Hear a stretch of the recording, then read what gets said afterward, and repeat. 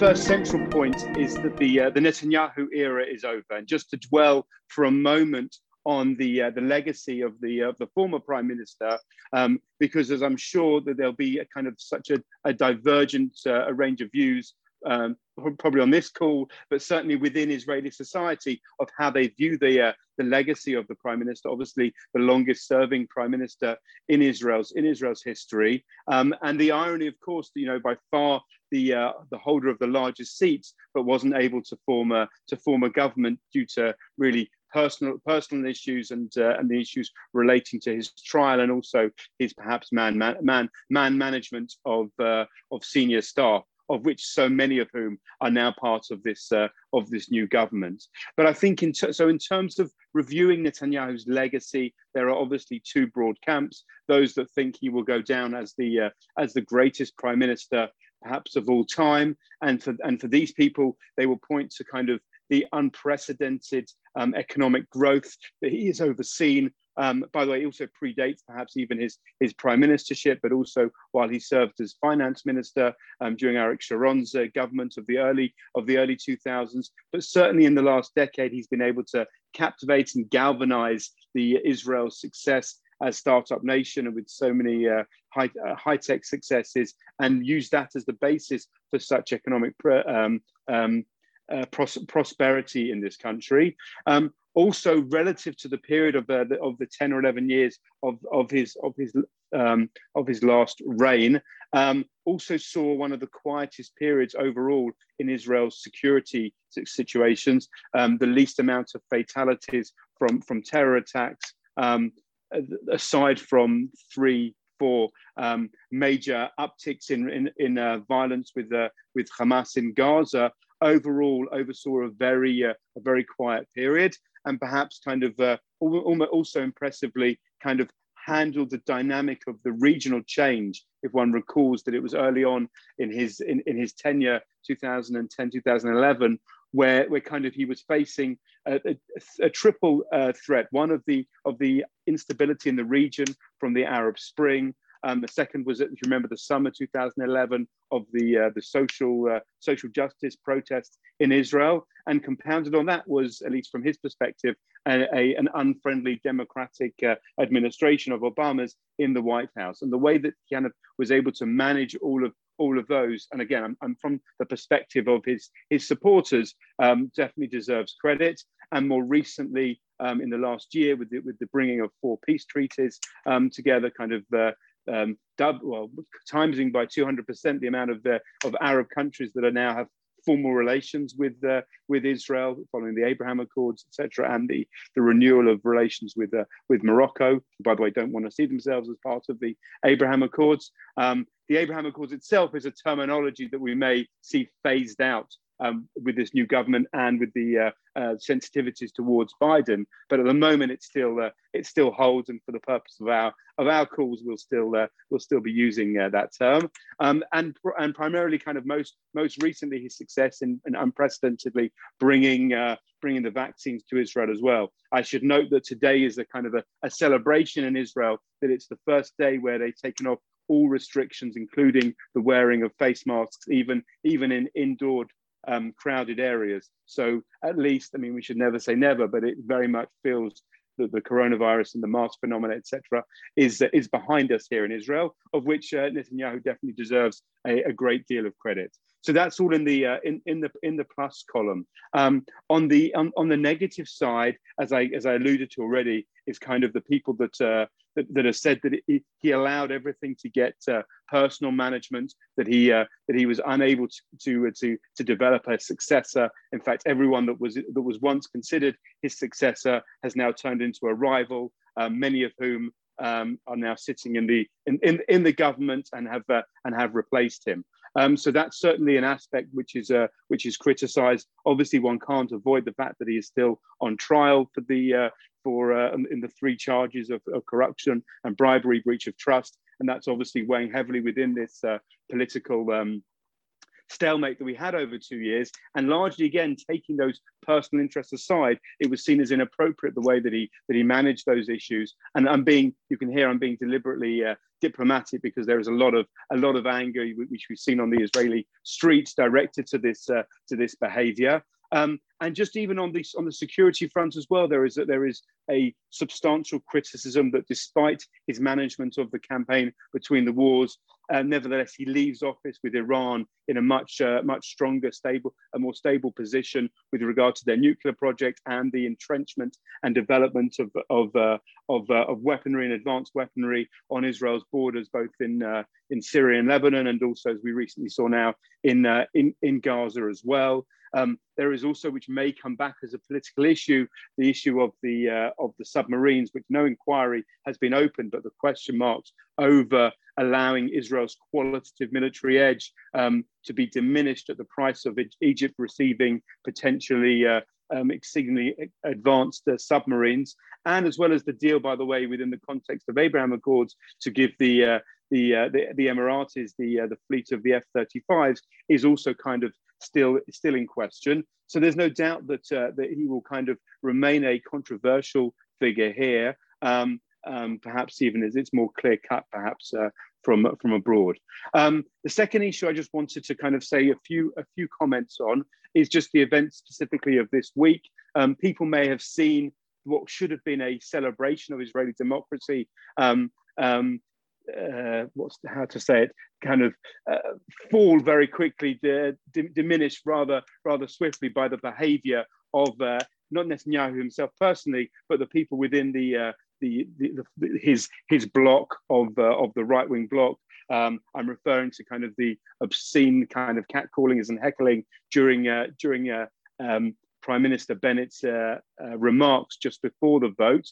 I would also just like to juxtapose that with, on the same day or an hour or two later, with some more positive scenes that people may or may not have been able to see on international TV. But when the new speaker was elected, Miki Levy, there was a moment which kind of is more symbolic, that is the prouder side of Israeli society, where members of the government and the opposition all came together to collectively to congratulate him. And if you saw some of the snapshots of the hugs and the high fives, it spread the whole gamut from the ultra-Orthodox to the Arab parties, even those that weren't part of the coalition. And so you can see still the fabric which knits Israeli society together, although has been pulled apart and is at breaking point in some aspects, is also quite cohesive and united in others. And I think it's that dichotomy and that distinction which is always worth bearing in mind when one just takes a freeze frame snapshot of Israeli society, that it's got those contradictions woven into it.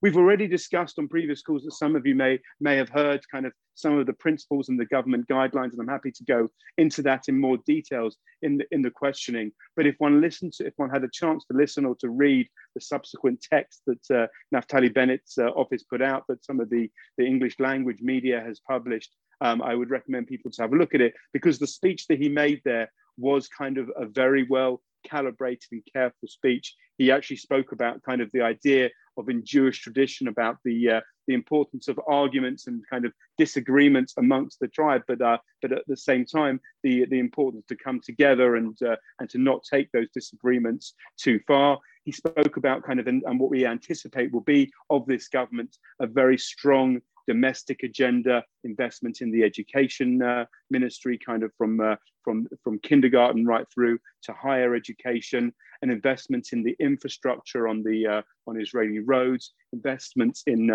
hospitals, creating 2 new hospitals, one in the north, one in the south, and so we get kind of a practical idea of where the priorities will be. There was also, we saw yesterday, the day after, kind of the first full day of the functioning of the new government, all the various ministries had an exchange of the new ministers coming in. Most of them did a ceremonial ceremony, not all, and there were some kind of particular issues of why that was. Perhaps most disturbingly is the way that Prime Minister Netanyahu, former Prime Minister Netanyahu, has handed over to Prime Minister Bennett. Their conversation lasted less than half an hour, the shortest ever transfer over. And it's seen, although Bennett will soon bring in his own people, at least in the short term, he's going to keep the same military advisor, secretary, and the national security advisor in place just to see him through on those. So there is that form of continuity advising the new prime minister, although he's expected to bring in his new set of personnel and staff very soon.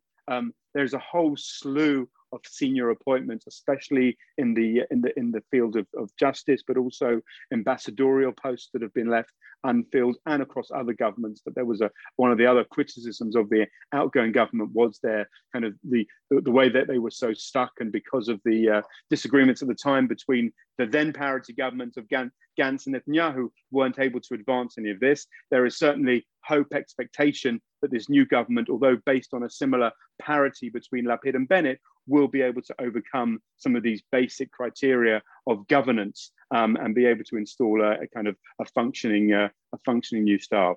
As I said, I'm happy to expand on all of those issues and others, but I'll stop there and receive questions. With regard the new coalition, bearing in mind we've got left, middle ground, and the Arab Party, what are the chances of getting anything done? Because we've got all ends of the calendar here. So how is it going to work? You're absolutely right. We have perhaps the most diverse, most kind of pluralist, I would even say, government we've ever had in this country. I mean, the bottom line is that they will avoid the ideologically difficult questions as much as possible. And we've already got an example of this afternoon that we can discuss of kind of one of those security issues that will come up and challenge this new government almost immediately, along with a whole slew of issues. But in terms of a proactive agenda, they are able to find a healthy middle ground to focus on what this government will define as the needs of the majority of the population. And as I said, they cut across all sectors with regard to if it's environmental policy or housing policy, or as I've already mentioned, education and health and infrastructure. All these things are going to be kind of work in the national interest. And the national interest is obviously a very broad and opaque term, but in this sense, it's taking away the ideology. It's saying kind of what makes sense for the vast majority of people that are working and tax paying and kind of law abiding citizens, and what they need and deserve. I mean, you've mentioned absolutely the significance, which I should have highlighted at the beginning, that the BICAM has focused on in the last few months, just the unprecedented role that the Israeli Arab parties are playing in politics now. And it's worth just re-emphasizing, because it is so unique and fascinating, that Mansour Abbas, the leader of RAM, the United Arab List Party, is going to be taking up a deputy ministership, given, according to the coalition agreements, around $500 million shekels to spend at his discretion on his own community, and hopefully that they will, despite kind of the lack of historic investment. Although, by the way, I should add that there was similar amounts put together under Netanyahu as well, and even in Bennett's inaugural speech to the Knesset, he kind of tongue-in-cheek thanked Netanyahu for legitimizing the role of the Israeli Arab parties in politics. And that is, I think that is accurate analysis that I would share as well.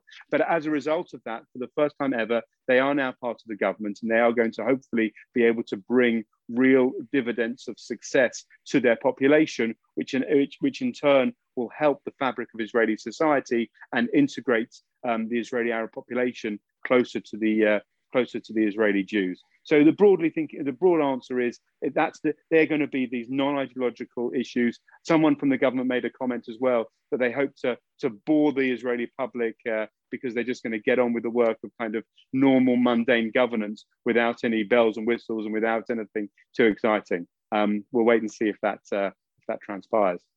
Do you think the new government will lead to a change in Israel's international standing? Well, I think, let me answer this question in two ways. First of all, again, if you listen to the speech that Yair Lapid made yesterday when he entered the foreign ministry, again, it's been translated. It's well worth reading the text of it. And if people are particularly interested, they can email me afterwards. I can share it. But essentially, Lapid says two or three fundamentally important things. First of all, he he makes the point that, first of all, he's widely credited as the architect of this government, but he insists that he wanted the foreign ministry out of a strategic choice, that he wants to influence that discourse between Israel and the international community. That there was a lot of criticism that in the past the foreign ministry has been underfunded and underpowered, and other decisions were basically moved to the Prime Minister's office. And so it's an important shift in terms of the government management, that it's back in a strong foreign ministry which has the appropriate investment to make that engagement. People also would have noticed, for example, that the Ministry of Strategic Affairs, which was basically created a decade ago out of political expediency, although they did some important work, has now been closed down and brought back into a beefed up foreign ministry. So I think we can expect a change practically in the emphasis and the sophistication and the quality that is dealt there. And he's already spoken about the importance of a whole range of Israel's international relations, first and foremost with the US, which is going to be seen as, especially under a Democratic Biden administration, as being far more important that both Bennett and Lapid have that engagement on a meaningful level with the US. They've talked about expanding the Abraham Accords, kind of reaching out, both deepening them and expanding out to other other Arab states as well that have the potential to be brought into to Israel's sphere of influence. And again, he's spoken to a range of European leaders. We know that he's got good relations with senior figures within the British government, and so across the board there is expected to be a reset of relations and a re-emphasis on the importance of the messaging that the Israeli government can deliver in a successful manner. There's been so much talk about Israel's relationship with the right in America and with evangelical Christians, with Ron Dermer, former ambassador, saying, oh, Israel should focus on evangelical Christians now, not on American Jews. Some of Netanyahu's evangelicals actually shocking the rest of us by making some pretty horrible remarks about the new government. On the other hand, you've got other people, you've got some people saying this is a brilliant idea. Netanyahu was great with the evangelicals, we need that. Other people going, oh, no, it was awful, it was terrible. How much of this is scaremongering by people in both camps, those who can't stand being criticized and think the evangelicals were great, and those who can't stand them and think they were awful? Will this government really change it that much? Are we looking at real problems with the right now that Bibi's not around anymore, or at least not prime minister, as some people are insisting, or is that just scaremongering? In terms of the evangelicals, this is something also that Lapid related to as well, because the way he framed it is that, you know, he was appreciative of any support that Israel gets and kind of wanted to acknowledge the US right, but said that there is a qualitative difference between American Jews, and made a point of saying Reform, Conservative, Orthodox, because we're family, and so family comes first. And I think that's an interesting kind of reframing of the issue, as opposed to the outgoing government that perhaps couldn't believe their luck that they had kind of right-wing, non-Jewish Americans with political clout backing them, and ran with that all the way. But also, it could be argued, led to the lack of the split of bipartisan support within the US, which is seen as kind of historically a critical issue for Israel. So I think there is going to be a reframing of it, and but Lapid recognizes that. And by the way, they've made some excellent appointments.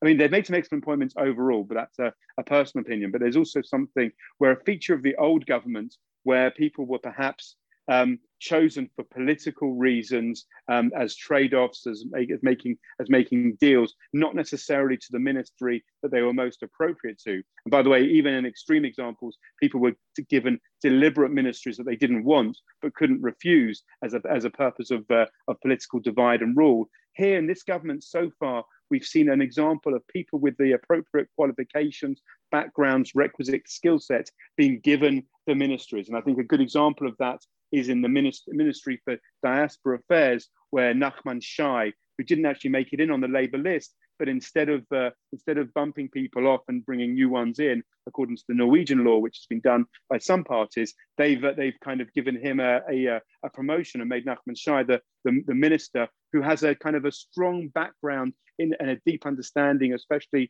of Israel-US relations and the US community, but I think broader speaking in terms of the wider diaspora as well. And certainly, if you look at the appointment of Yitzhak Herzog as the president as well, who obviously comes from a background of the Jewish Agency and general kind of really strong connections with the Israel diaspora. There are lots of senior Israelis now that really understand and want to make every effort to re-engage with all parts of the diaspora and make that perhaps the priority relationship.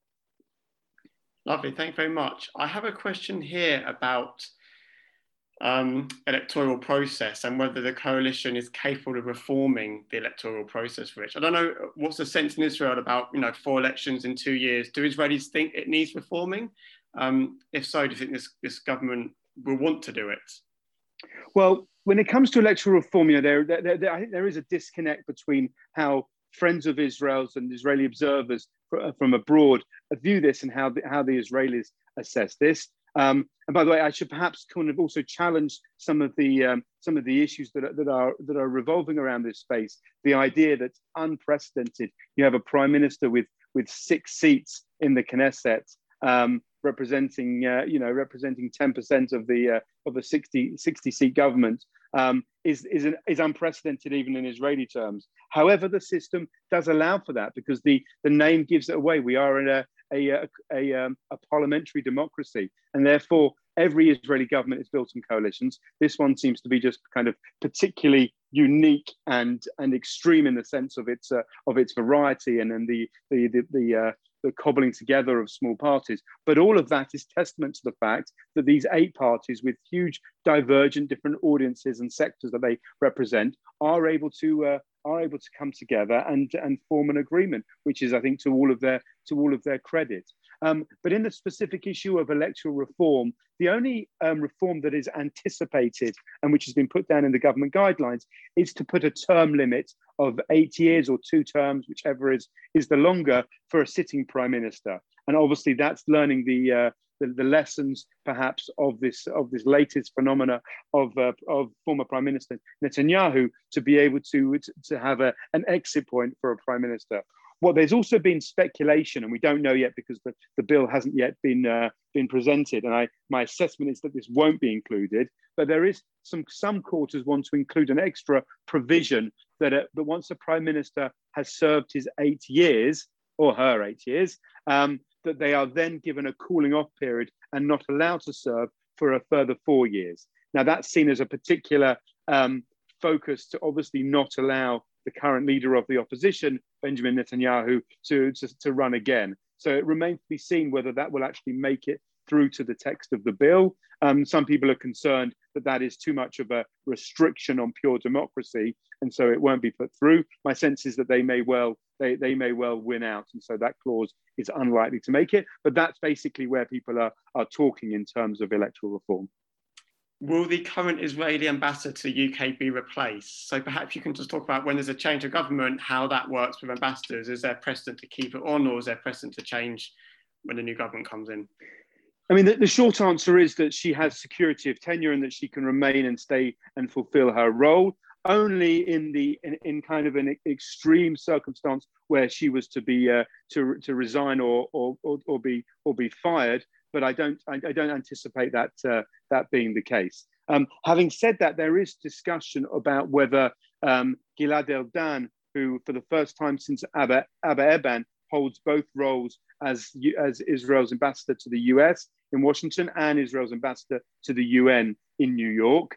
And that question has been, just in terms of functionality and the appropriateness, the necessity of the same person holding both those jobs, whether that may be reviewed. And obviously, again, within the background of that, as in the case of Tzipi Hotovely and Gilad Erdan, they are both members of the Likud party. They were both, I mean, if we're crude about it, were given those important ambassadorial jobs as a trade-off because they didn't then have to take up a ministerial portfolio, which gave former Prime Minister Netanyahu more political space to satisfy his own constituency inside the Likud leadership.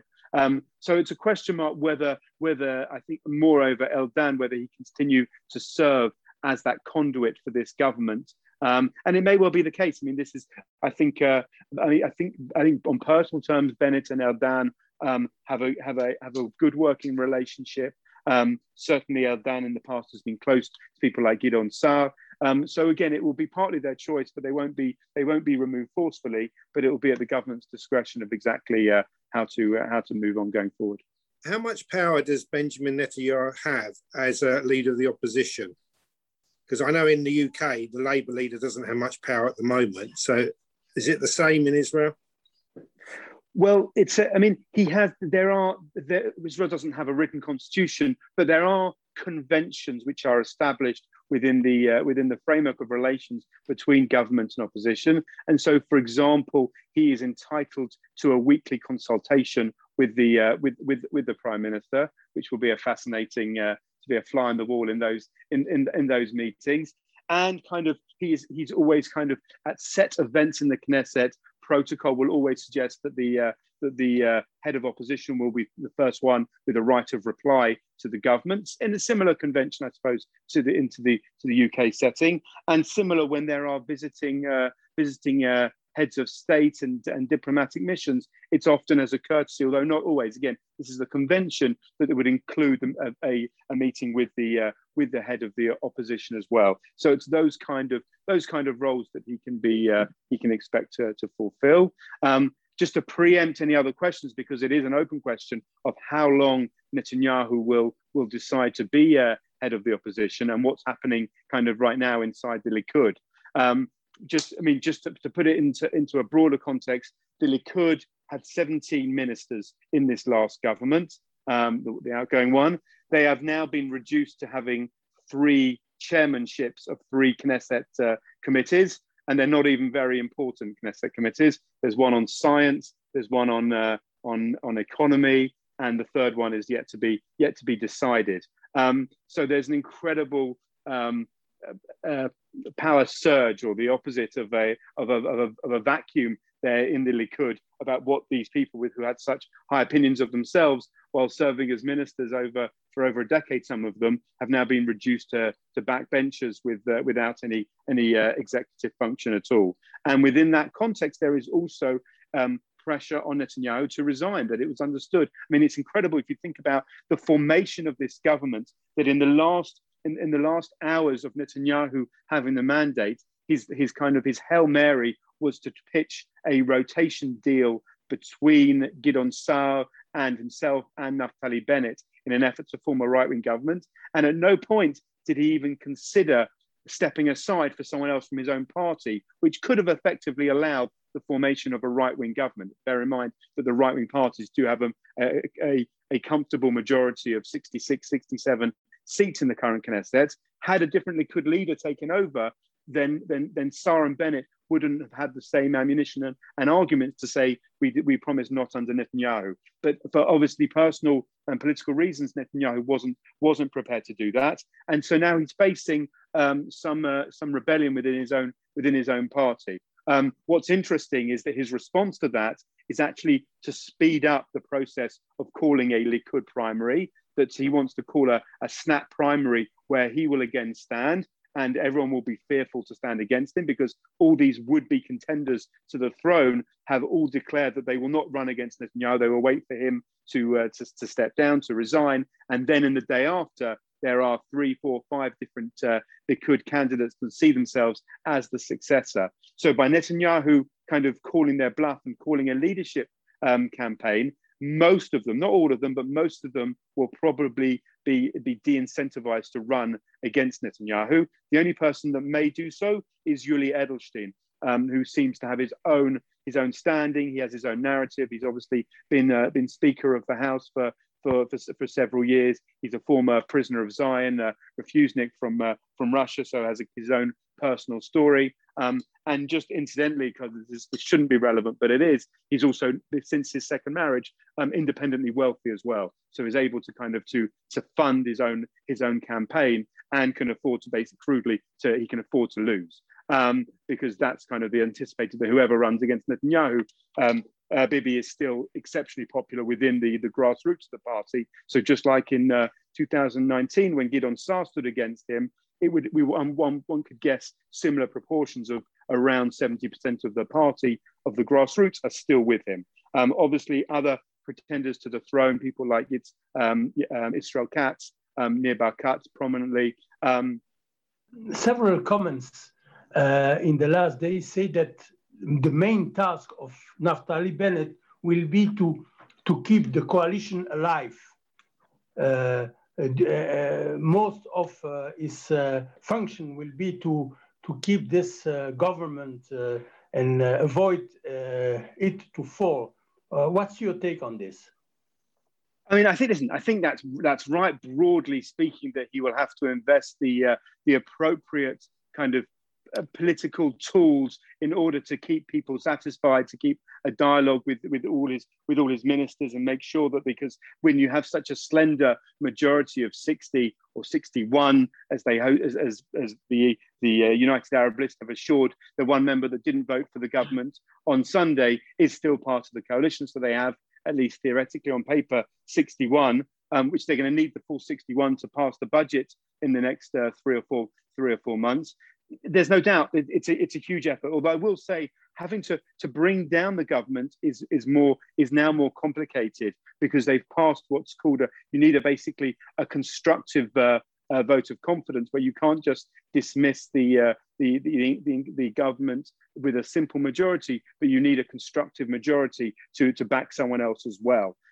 So that's seen as a more of a difficult threshold to reach in order to bring this government down. However, not impossible. But I think beyond survival, as I mentioned in my opening, there are a whole range of issues that have been neglected on the socioeconomic front, that this government will have to prove kind of tangible results, that it's no good kind of surviving for the sake of surviving, but they need to advance the policies that they've said they would, and they need to kind of to bring about those successes across a whole range of different areas. Thanks, Rich. I have a couple of questions here about Ram, Mansour Abbas and the government, particularly around if and when a security crisis is triggered. Will they be able to maintain their support for the government? And how would the coalition react if there is a security crisis and Ram, for example, pulls its votes or support? Well, I mean, I think in crude terms, if Israel was to face another security crisis, I suppose similar to what we had a month ago with the confrontations in Gaza. As a general rule, going by historical precedent, one expects the opposition to give tacit support to a government when the country is at war. And I think that's I think kind of still overwhelming an overwhelming consensus. It would be incredibly disturbing, but also fascinating to see the leader of the opposition, Netanyahu, maneuver any other way if Israel was at war and required their support. So I don't think the reliance on Ram, it's kind of, that's more of a fictional theoretical case. And so I don't see it as a problem. I think the country would remain kind of unified during any military campaign.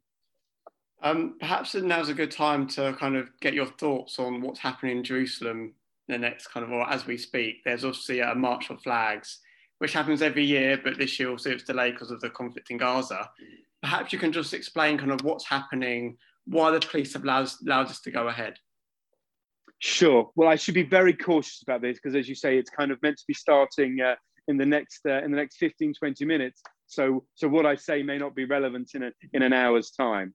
I mean, bottom line, this is kind of one of those classic examples of kind of the internal dilemmas within Israel. On one level, I mean, I try and be as kind of paint a balanced picture as possible. On one level, what should be more obvious than a group of Israeli civilians or any civilians wanting to demonstrate their loyalty and affinity to the flag in their capital city than to organize a march.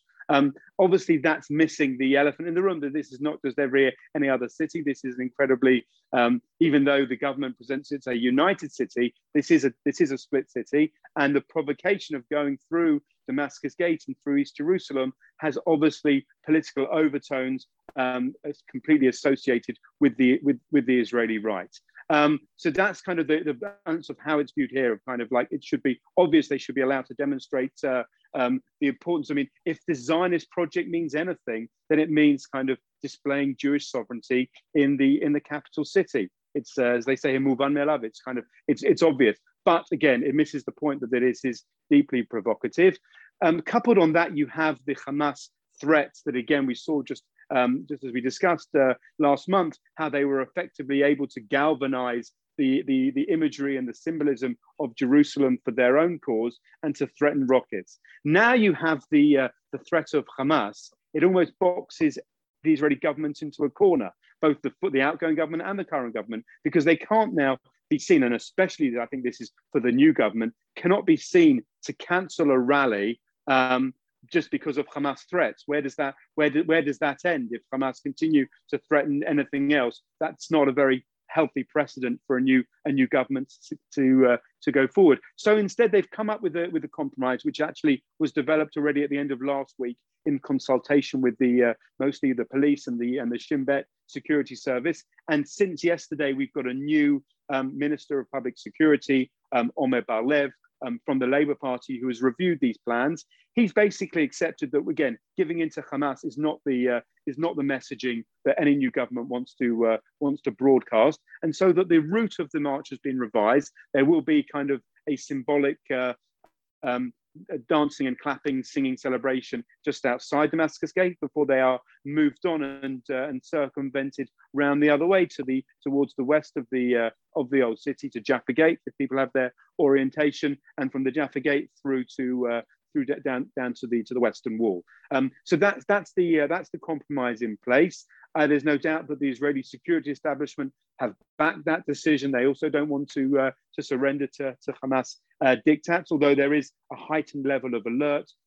There may well be, I think the security on the ground, that I would be confident there won't be any violence necessarily in Jerusalem because of the heavy police presence.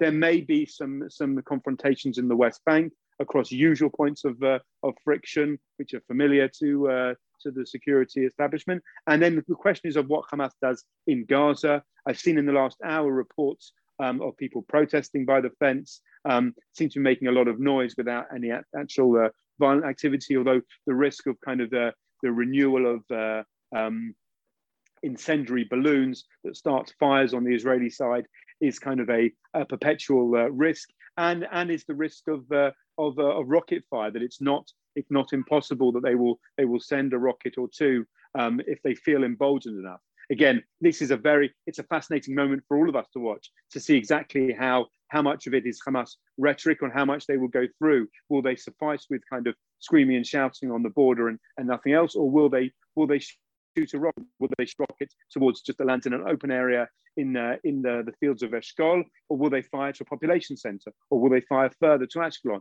or Tel Aviv or Jerusalem? All these things are calibrated, and I think they will. Having said that, to slightly contradict myself, the IDF made a point after their recommendations and conclusions from the last operation that even one rocket that is fired into open fields will elicit a disproportionately harsh response from the IDF. And again, illicitly, just to unpack some of that language, there is still a different response from one rocket in open area to one in civilian areas, to more than one, to a barrage, etc. So all of this, hopefully will remain quiet, but we'll all be watching to see what happens over the next few hours, and then the government can hopefully pass that test quietly and move on to the next challenge. I have another question here. It's regarding the government's kind of policy or stance in terms of the West Bank going forward now. I'm going to read the question verbatim just so that I don't diminish any of the aspects. One aspect of Israeli politics that concerns the more moderate diaspora is the seemingly continuous annexing or seizure of the land for Israeli settlements. Is this going to be altered by the new government? So listen, the Palestinian arena, we're going to have to wait and see. There's no doubt that it's one of those areas. I said that it will not be the priority for this government to initiate any policy, primarily because it is so divided. I mean, even amongst the two principals of Lapid and Bennett have a different view, perhaps, of where they see the Palestinians. As we've written in our BICOM analysis, that we don't expect kind of extreme moves either way. We don't expect there to be any more annexation. And at the same time, we don't expect them to be a substantial peace process towards a final end of claims and a final settlement.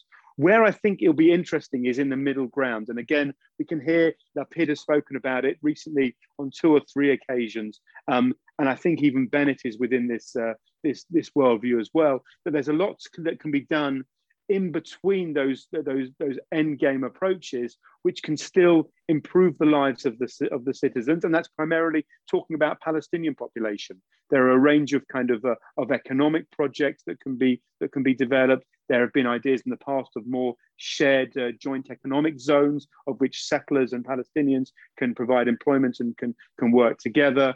There's a very good model in Balkan, for example, that is based on that model and that could be replicated around other places as well. So that's going to be more likely the line of traffic, that there will be an openness to engage and improve things kind of bottom up. The other big question mark, of course, is where the Biden administration want to take this. The general is that not so. This is not one of their priority areas, although as we saw as a result of the fighting in Gaza last month, the US were drawn into it despite themselves. And now that they've been drawn in, there's certainly a possibility that they will start to also to lay out their own guidelines, boundaries, kind of expectations, etc. So we'll need to wait and see and take a lead of what Biden and his administration say. But certainly, I think, like in everything else, the tone will change, and that there will be far more of an openness to engage, especially on kind of the non-political issues, and kind of improve the case for the Palestinians on an economic front. One of the alarming aspects of the recent conflict and the reporting that we saw here in England was the disruption between the Israeli Arab community and the Jewish communities in places like Jaffa and so on. And to what extent is that now less of an issue? And the appointment or the election of this new government likely to have a positive impact on keeping those potential, I mean, really significant tensions under control? So I'd like to give an optimistic answer on 2 fronts. First of all, when we're in the moments of those violent exchanges, like in everything, when Israel is engaged in kinetic activity, you judge these things by the hours, and then only afterwards by days and weeks. So we're now thankfully in that days and weeks period, where every distance that we can put ourselves between that and the violence, only for the better. My optimistic answer is that I want to say that the line of travel is absolutely towards integration, is towards what we've discussed already about the new government's openness and engagement with the Israeli Arab population, and that the line of travel, the trajectory is positive, that they want to move into that area, and that those young frustrated young men that took part in the violent rioting and worse are the exception that proves the rule, and that's not where the majority is.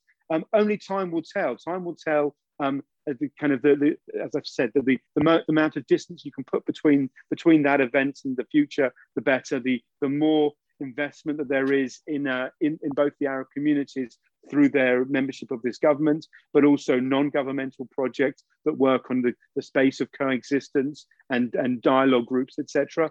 All of that for the good, and one hopes that we won't see the bursting of such violence again. Again, I want to connect that to the Hamas agenda, just like we're talking today, that Hamas want to amplify their voice from Gaza and to have a say in matters in Jerusalem. And just like that will be met by the new government with a very clear messaging that that's unacceptable. So you will see that repeated messaging if Hamas try that with the Israeli Arab community to push back in one voice against that and to reinforce the messages of coexistence and integration. Do you see Jewish people being allowed to worship and pray on Temple Mount now we've got this new government?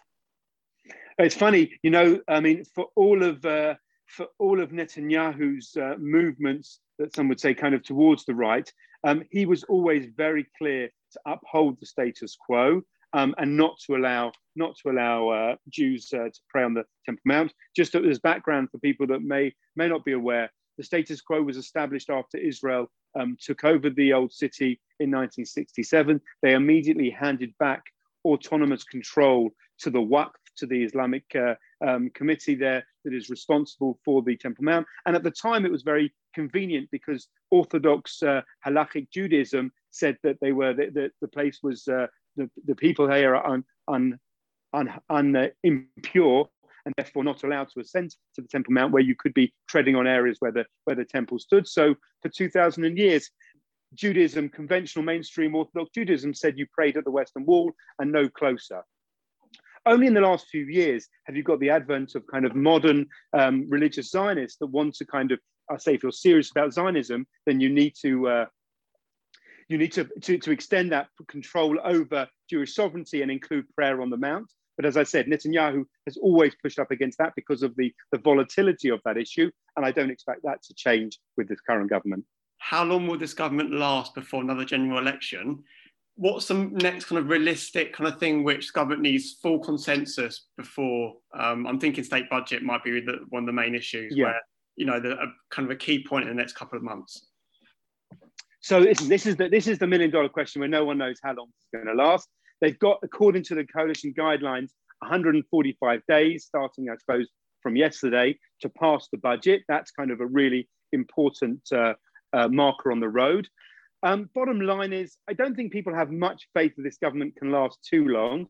But after the political volatility that we've had, even a government that lasts a couple of years would be a vast improvement. So first of all, pass a budget that's been missing for 2 years. And then kind of each coalition partner itself needs to provide the tools of success to present to their own electorate next time round. So as long as the government collectively is functioning and is able to produce successes, theoretically, there's no reason why they need to go to election. They have they have the power. Again, as I said, that Bennett and Lapid have been very smart in giving out the cabinet portfolios to people with the requisite skill set. So the vast majority, if not all the ministers, find themselves in a ministerial portfolio where they are passionate about and where they have proven experience and credibility on that subject. So that would suggest longevity, that they'd all want to remain there. However, and again, this also fits into the timelines, perhaps what happens on the other side as well, vis-a-vis Netanyahu. There may be a point where each individual faction sees it's in their interest to pull apart this government and to go back to new elections. Will Lapid see through his dream to be prime minister in August 2022?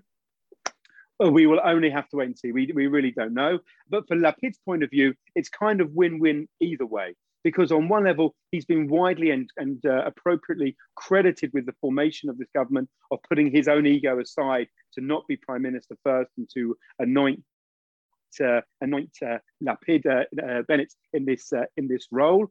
That at the same time, if it falls apart, then he can kind of hold his hand up and say that he tried, he worked genuinely in the national interest. And then he's largely to be whoever runs against him from the right, if we can imagine a return to more conventional Israeli politics, that he'll be obviously one of the front runners and to then be a potential candidate as prime minister without this convoluted alternate arrangement.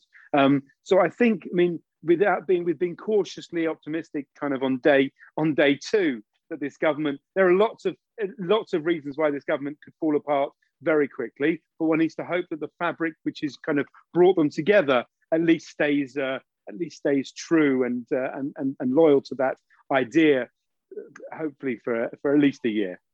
I hear you. I have a good question here about the makeup of the security cabinet.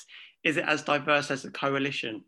More or less. The coalition, the security cabinet is also based on a parity issue. There are 12 members of the security cabinet. There are some portfolios, for example, like obviously prime minister, defense minister, internal security Justice, which are kind of have standing positions, so they kind of automatically have a place in the Security Cabinet. And there are others which are the discretion of Lapid and Bennett that have basically brought them in to be representative. As it happens on this occasion, that there is a larger, because just by dint of the fact that that Bennett's part of his half of the cabinet are smaller, he has 3 members, and New Hope, Gideon Saar's party, also have 3 members. Lapid is the only member of Yesh Atid. Gantz is defense minister, the only member of Blue and White. And then you have 2 members of Labour, and then 1 from Meretz and 1 from Beitenu. Again, I should emphasize that why Mansour Abbas, this is interesting, important, does not qualify to be part of the Security Cabinet, is from his own volition, that he is only a deputy minister. And he's using the same precedent that the ultra-Orthodox also didn't want to imbue too much justification onto a Zionist government. So just as the ultra-Orthodox also symbolically served as part of a government as deputy ministerships, similarly, Abbas is using that same precedent to be part of this government, but not fully responsible, certainly within the Security Cabinet. So you have parity between Lapid and Bennett, and a range of basically all the other party leaders, plus a couple of extras on each side. Right, just a few more questions and we can wrap up. One here is, will Shas, and I suppose any other kind of party in opposition, will they be pragmatic and support this government? No. So far, it appears no. I mean, we've seen over the last week some really fiery rhetoric from both the Shas leader and the Ashkenazi ultra-Orthodox as well. Really kind of, it seems to, at least at this stage, to be cutting themselves out. I mean, well, there was one amusing commentary within the Israeli media that says, what are they more upset about, being cut out of the government, or not being able to find a path back into it, and being so wedded to Netanyahu and the opposition bloc. Certainly, as it appears right now, that they have shown no signs to join. Although, again, to give credit to Lapid and Bennett, they have made every reassurance over the head of the ultra-Orthodox leadership to the Israeli to the ultra-Orthodox public, to try and reassure them that there's going to be no major changes to the status quo agreement when it comes to religion and state, that there's no existential threat against the lives of yeshiva students and the way of life for the ultra-Orthodox. I have to say that from what I've seen, the ultra-Orthodox media is taking a particularly unhelpful line, kind of stoking the violence and not violence, sorry, I should be more careful, stoking the aggression and the antagonism towards this new government. And that's, by the way, and that seems to be in the mainstream ultra-Orthodox media. There are other Israeli ultra-Orthodox commentators who are giving a different line and explaining, that the ultra-Orthodox politicians are failing their own public by not showing more pragmatism. I think it's too early to say whether they will eventually join, but it certainly doesn't look likely. Great, and last question. I've left this to last because it's not really a policy or politics question, but it might be useful for our audience. Granted, I know you don't work in government, but can you clarify the situation of entry to Israel from the UK? I wish I could give a good answer today. You might have to ask another question just to end on a more convincing note. It's really no. My understanding is this: that if you've had both of your jabs and you've waited the required 2-week period, then yes, you should be able to come in. Bottom line. I don't know if that's from today or when that starts. I would encourage people to check with the consular affairs and try and get the clarity there. But I think, within the dynamic of the situation in the UK, this is a moving situation. Obviously, for kids, those of us that have young children that haven't been vaccinated, then that seems to be very difficult. And I'm not aware of the details of how you get around that to bring kids into the country at the moment.